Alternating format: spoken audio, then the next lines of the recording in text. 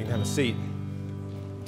I'm excited about tonight, excited about the night of worship. Hope that you plan to be here and hear our worship band lead us along with some staff from Vision Way Christian School. It's going to be a great night of worship. I just want to mention one thing I forgot to put in the announcements, that our students will meet a little early tonight. They're going to meet at 5 for youth group and then come and join us. So if you've got junior high school students, come early and let them have youth group and then come on in. So we're looking forward to tonight. You know, as I look across our culture, my guess is you see some of this too. One of the things that I've noticed that's going on in our culture is a real sense of polarization, right? So people line up according to different issues that are really hot in our culture. Usually people on the polls agree on those, sort of line up, and then the middle gets empty because no one wants to be there. And everyone is on the polls, and when we do that, whichever side we're on, we can look at the other group and say, that's the enemy, right? Those are the bad guys because they stand for these things. We're way over here, and so we never sort of meet. And this happens in politics for sure. We see that virtually every day in the news where people line up politically and make the bad guys the other group. But we also see it at work among religions. We see it at work even in Christians, right? Whose different subgroups, they're the bad guys because they believe that stuff, they do that stuff. We're over here, we're right, they're wrong. We see it even sometimes in local churches where people divide up. We're the good guys, they're the bad guys, they did this, we did this. And what we have is, even among Christians, a divided body. Now, that can't happen, right? Because if a body is divided, it's not going to be alive anymore. And we are the body of Christ. As a local church and as Christians, as part of the worldwide church, we are the body of Christ. And if we're the body of Christ, to live, we've got to be one. And so for the next 2 weeks, I want us to think about the things that, instead of the things that divide us, what are the things that bring us together? What are the things that make us, as Christians, one? How can we come together to do the things that matter the most? Because I believe it's those things that make us the body of Christ. So we're going to think about that. And as I think about how groups develop that kind of dysfunction, a lot of times it has to do with losing sight of the purpose. Why do we exist? Okay, in the realm of politics, if a political party forms, they usually have an idea of this is the way we should govern the people, whether it's a nation or a community or a state, whatever. It's about governing correctly, but before long, it becomes about getting power for our people, our party, getting the candidates in our party elected, maintaining the health of the party rather than governing the people. And this is true for red, blue, or any other color you want to think of on the political spectrum, right? Happens with nonprofits. So a group of people come together, they see a problem in the world, in the community, and say, we want to address that problem. That's our purpose for existing. But if they're not careful, it drifts. And it becomes about maintaining the organization, keeping the donors, making sure the directors stay, they're doing okay, the employees are employed, all these things, and they lose sight of the mission. And it happens in the church. Because when we get focused on what we like and having things our way and keeping certain people employed and all that, we lose sight of the mission. Today I want us to think about the mission because I believe it's the mission that pulls us back together. It's one of those things that makes us the body of Christ, the one body of Christ. So to get at that, I'd like us to turn today to a pretty familiar passage of Scripture. We find it in Matthew, which is the first book in the New Testament. Okay, it's the story of Jesus' life. We find it in chapter 28, which is the last chapter of Matthew. So if you want to turn your Bible, Matthew 28 will actually be at the very end of that chapter. So the last few verses of the whole Gospel of Matthew. Now, where we are in the story is Jesus has already been through the harrowing experience of being crucified. He's died on the cross. He's been buried, and then he's been raised from the dead. Okay? And the story of Jesus' life is nearly over. And he's been raised, as I said, and at that tomb, he meets with a few of the women who come there, and they find that the tomb's empty, right? And there's Jesus. And he says, tell my disciples to meet me in Galilee, which is where most of them were from, okay? So they tell them that, and then we pick up Matthew chapter 28, verse 16. Then the 11 disciples, now remember there are 11 now, there were 12, these are Jesus' closest followers. There were 12, Judas has betrayed Jesus, and then he has killed himself because of his guilt. So now there's 11. So then the 11 disciples went to Galilee, as Jesus said, to the mountain where Jesus had told them to go. Now this is consistent with the rest of Matthew. Big things happen on the top of mountains, okay? This is where things are revealed to the disciples. Powerful experiences take place. There's one more here at the very end of the gospel. It's not surprising where this happens. So they've come just as Jesus commanded. Now, verse 17 strikes me, because when we study this passage, we almost always begin in verse 18 and skip over 17. Listen to what it says. When they saw him, when the 11 saw Jesus, they worshiped him. But some doubted. Now hang on here. We've got 11 men who for 3 years have heard Jesus proclaiming the kingdom of God. Okay? The kingdom of heaven, it's called in Matthew. We've seen these guys hearing what Jesus had to say, seeing that he performed miracles, healed people, cast out demons, raised people from the dead. And now Jesus himself has died, and he himself has been raised from the dead. It's sort of like, well, yeah, I get it. They would worship him. Why are we here today? Because we believe Jesus is the Christ, the Messiah, the Son of the living God, and so we want to worship him. Totally makes sense. But some of them doubted. Now, this is not the crowd, okay? This is not lots of people out there who've seen Jesus a couple times and maybe heard some of the stories. And this is not early in his ministry when these men, these eyewitnesses, were beginning to have encounters with Jesus, being called into ministry, maybe sort of seen one miracle and thought, wow, what's that? This is at the end of the story. I mean, they've seen it all. And here it says, but some of them, the 11, doubted. Now that's a little surprising to me.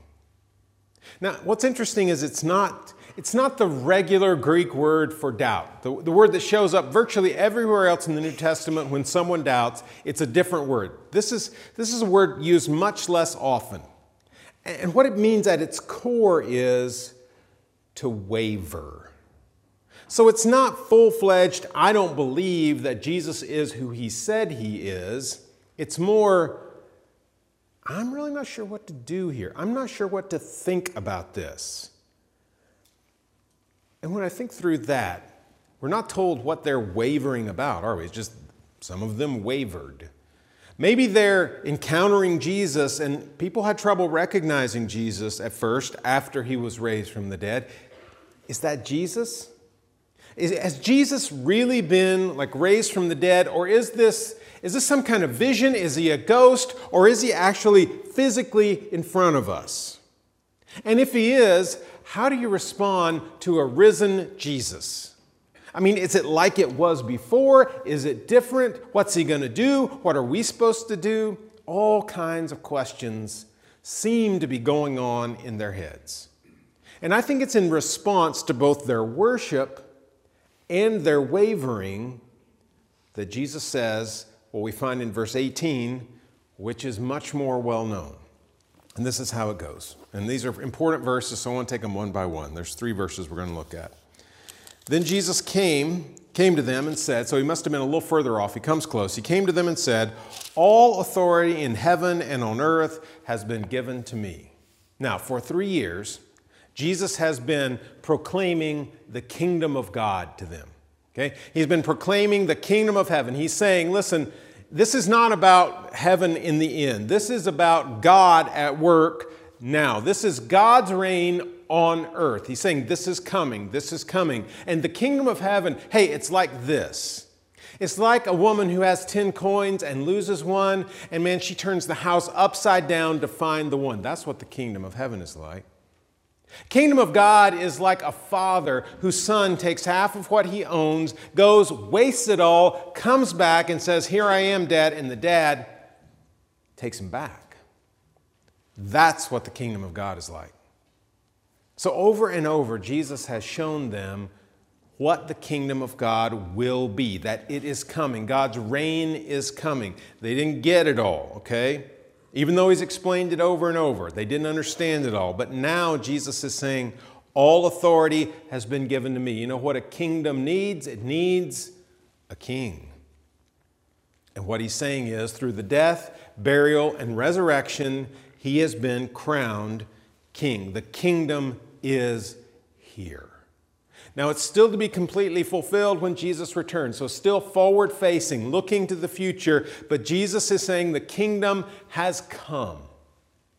All authority has been given to me. That's actually an allusion to Daniel chapter 7. Way back in the Old Testament, hundreds of years before, Daniel says the Son of Man is going to receive all authority from God. Now, this word Son of Man, that phrase Son of Man, is all about a person who is sent by God to free his people. And now Jesus is saying that's fulfilled in me today. All authority has been given to me. And because he had that authority, he could give his disciples a mission.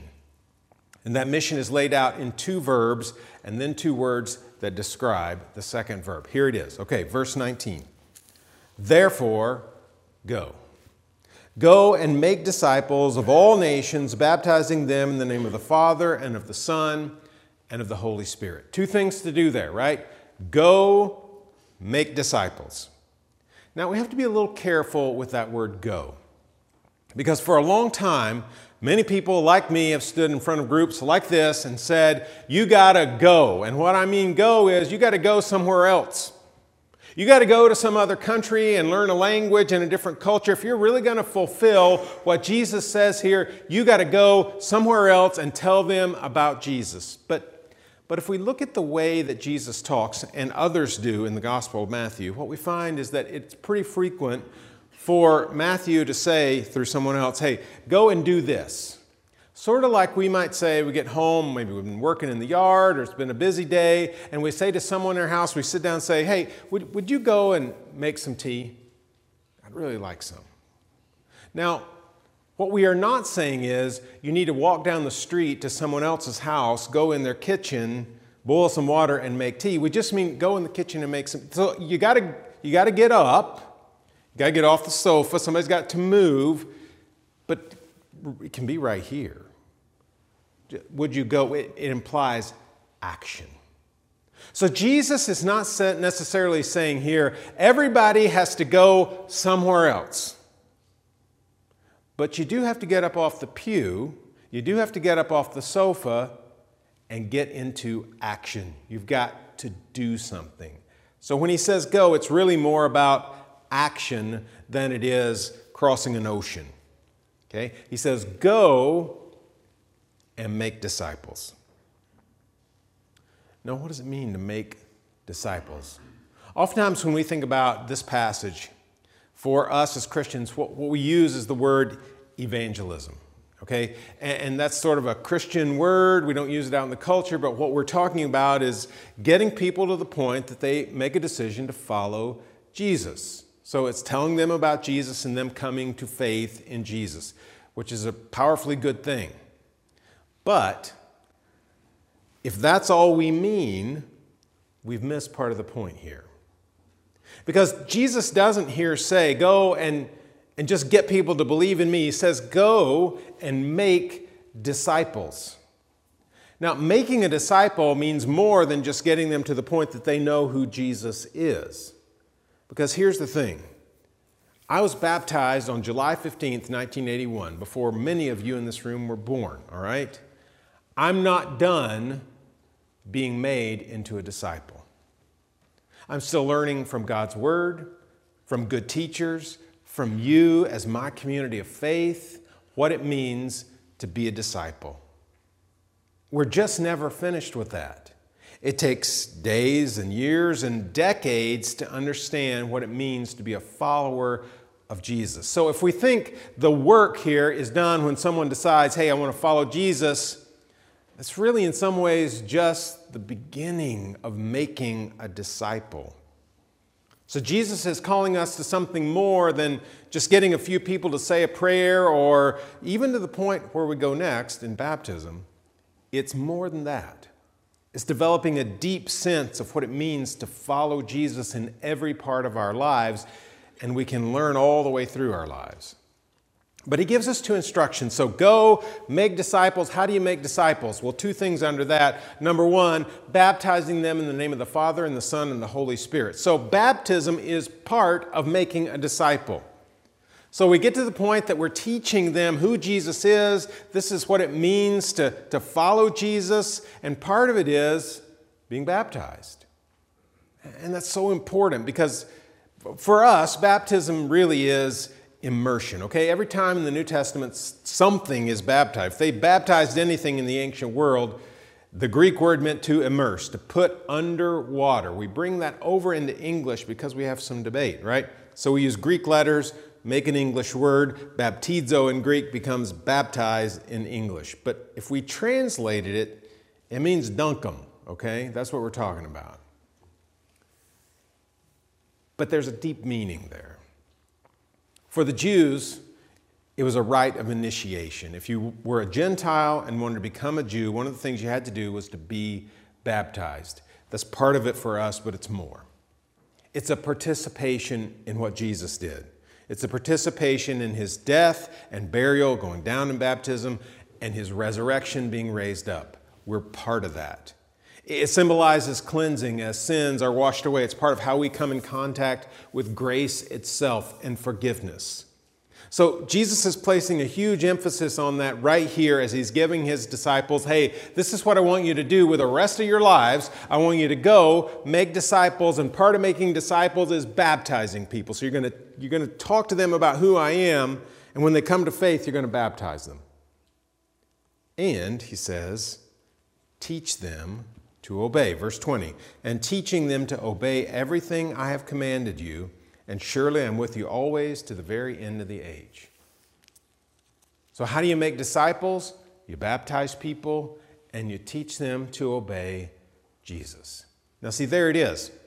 This is not just about, hey, an initial conversation because I'm sitting next to somebody on an airplane and suddenly they decide to follow Jesus and we say goodbye and that's the end of it. That's not making a disciple.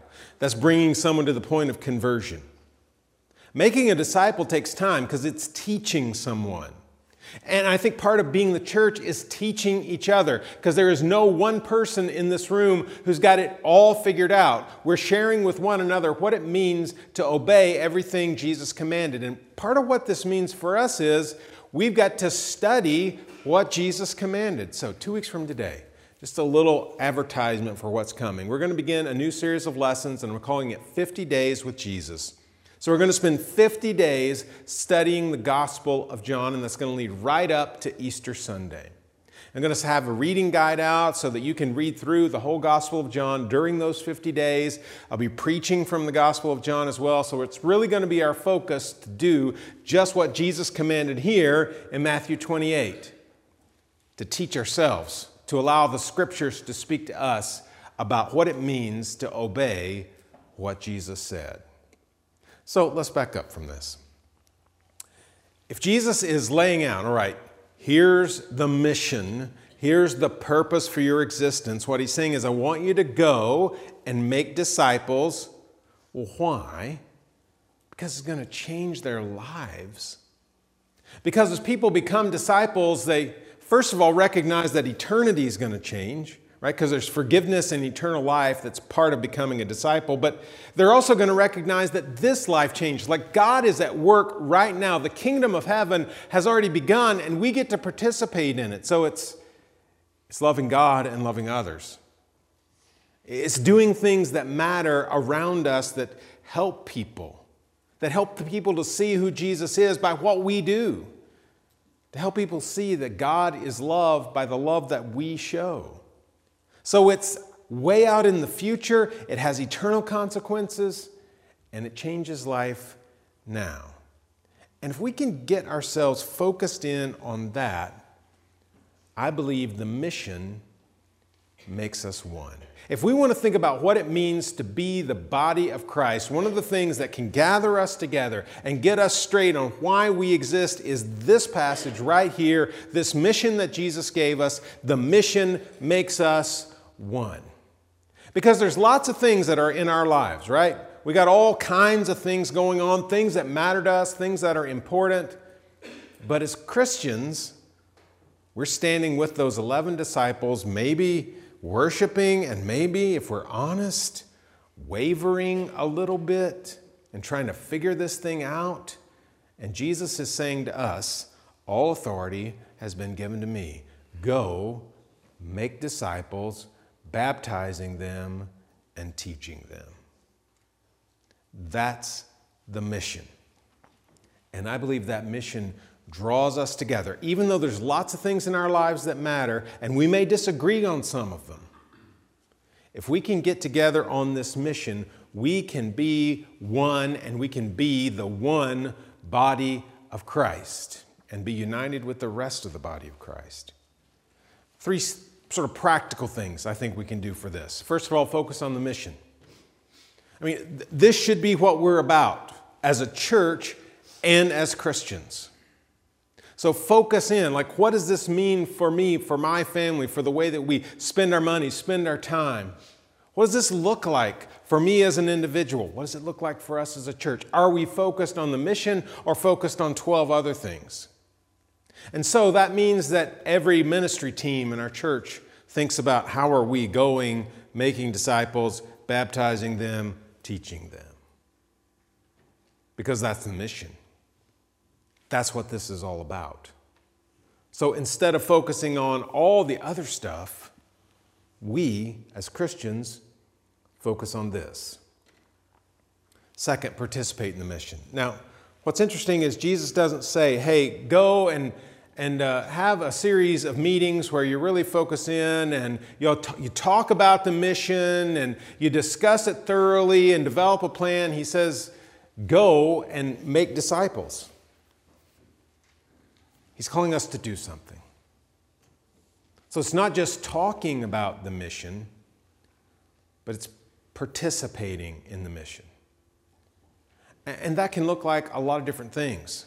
Sometimes it's programs that take place in the church where we all say, you know what, let's go do this and it's going to fulfill part of the mission. We're going to help these people. We're going to teach this class, whatever it is. Lots of things that it could be. And sometimes it's people who are in this room right now who say, you know what, I see a need over here and I'm going to go try to address that need in the name of Jesus. I'm going to love God and love others through this right here. And then maybe a few others in the room say, you know what, I could help with that.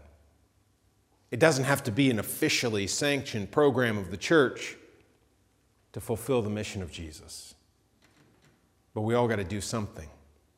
It's not just for people on staff or people who are elders or lead ministry teams. This mission is for every Christian. It's what pulls us together. And then finally, we should celebrate a mission success. Celebrate mission success. When we see the mission being completed, we ought to be happy about that. I mean, when someone is baptized, it's right here in the passage, we ought to celebrate, and we do. And when we see one of our kids sort of seeing some things that matter and understanding what it means to follow Jesus and the light bulb goes on, we ought to celebrate it. And when we see people in our church out in the community showing the love of Jesus to the people around them, we ought to celebrate it. When it works, we ought to be excited about that because that's the kingdom of God at work in us. And it's the mission of celebrating that kingdom and extending the kingdom of God to the people around us and maybe to people around the world. Who knows? Go may mean for you, go somewhere else, and that's awesome. Or it may mean go right outside the door. We can make disciples anywhere. There's plenty of work to be done just about anywhere we go. But what I know is that if we get behind this mission that Jesus gave to us, the mission will make us one. Let's pray together. God, help us to be people who are focused in on fulfilling the mission that you've put before us. Help us to be prepared to go, to make disciples, to baptize them, to teach them. And God, help us to be learning all along the way as well, because we don't have it all figured out. We're learning from you and we're learning from each other, and God, help us to have open hearts and minds so that we do. And God, put us to work. Help us to see what you would have us to do. We pray it in Jesus' name. Amen. Let's stand and continue to worship.